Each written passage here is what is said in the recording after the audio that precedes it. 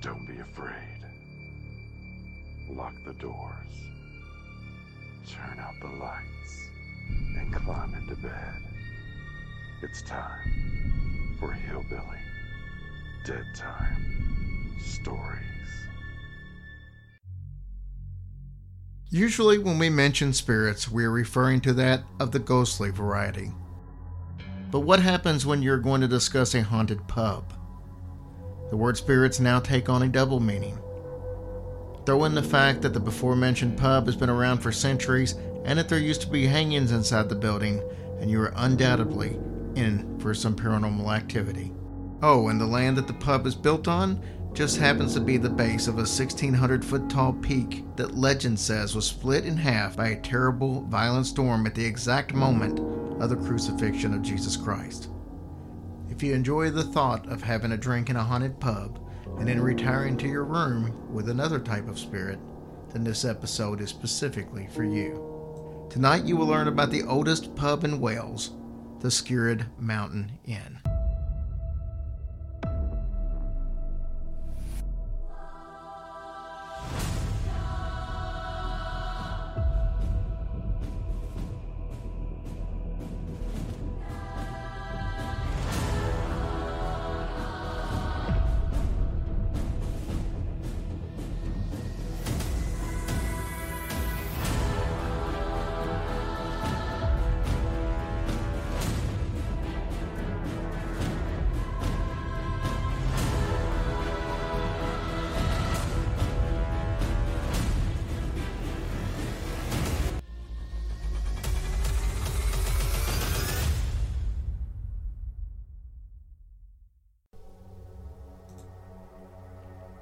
The Skirrid Mountain Inn lies at the base of Skirrid Mountain. The mountain has seen over 1,000 years of Welsh history, including wars, conflicts between religious powers, and it's seen small villages become cities. The Skirrid Mountain Inn has also seen its share of history. Once upon a time, back in 1100, there sat a popular pub that was located off the beaten path in a small village, Llanfihangel-Crickhorney. The Skirrid Mountain Inn was known to be a rallying point for local supporters in the Welsh revolt against the rule of Henry IV in the 15th century, and was also used as a courtroom where locals would be punished to death for crimes like sheep stealing. In the stairwell, 182 people were executed by hanging. With such a long and dark history, the inn is not only one of the oldest pubs in Great Britain, it's one of the most haunted. The first written existence of the pub goes back to 1104, but the owners believe that the building is actually much older than that. Inside the inn, visitors are greeted by brick fireplaces and large oak beams. The beam over the staircase is part of the dark history. The inn has always been a public house, and because of its remoteness, it was oftentimes used as a courtroom and even a gallows between the 12th and 17th centuries. Halfway up the stairs is a small room that used to hold the prisoners overnight before their hanging the next morning. Imagine the torture of listening to all the fun and liveliness of the pub just below you, knowing that the following morning you would walk down just a few steps to your death. Near the bottom of the staircase, visitors can see a notch on the beam worn away from the hangman's rope. The feet of the unlucky victims would not have been more than a foot from the last step, so no quick death from a snapped neck. Those found guilty slowly choked and suffocated to death. The last hanging was at the end of the 17th century for sheep stealing, ironically the same as the very first hanging. In the late 18th and 19th century, the Price family owned and operated the Skirrid. Most of the ghosts in the Skirrid are attributed to the Price family. Maybe the most famous is landlady Fanny Price.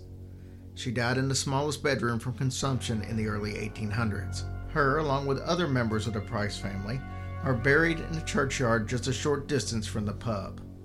She is known to walk the pub at nighttime. Another regularly seen spirit is Henry Price. It is not known if Henry is Fanny's husband or father. Henry likes to bang on the chimney in the loft area or pretend to be soldiers marching up and down the cobblestones outside. They say that you can literally hear the sound of horse hooves pounding the street. David Hardy and Maria Appleton purchased the Skirrid Inn in 2002. They were unaware of its haunted history. That changed when they saw a few interviews on BBC near Halloween, one of which was with former landlady Heather Grant. She told of several spooky occurrences. Daryl Hardy said that he saw the property, fell in love with it, and they were moving in 4 weeks later. Soon after moving in, he started noticing some strange occurrences himself. They had a hard time keeping the beer glasses in the bar. They would completely stock the shelf, but somehow glasses would slide off and break.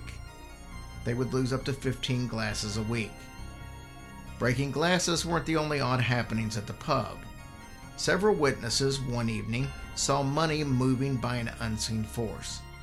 A 10-pound note traveled the length of the bar. Now, it's customary to use a 20-pound note by the first round, and then have your change set in front of you, usually a 10-pound note and some coins on top.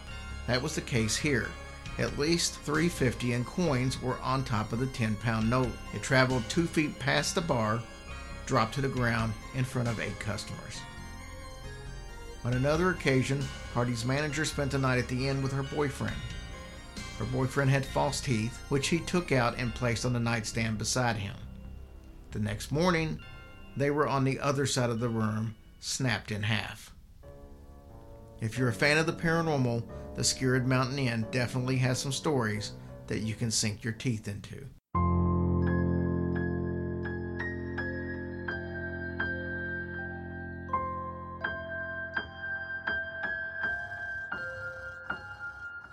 Hush, little baby, don't say a word. Or Daddy has to fight off a zombie herd. And once that zombie herd is dead, Daddy has to hack off the devil's head. And if that devil's head gets hacked, Daddy has to hunt down a werewolf pack. And when that werewolf pack goes down, Daddy has to slaughter an evil clown.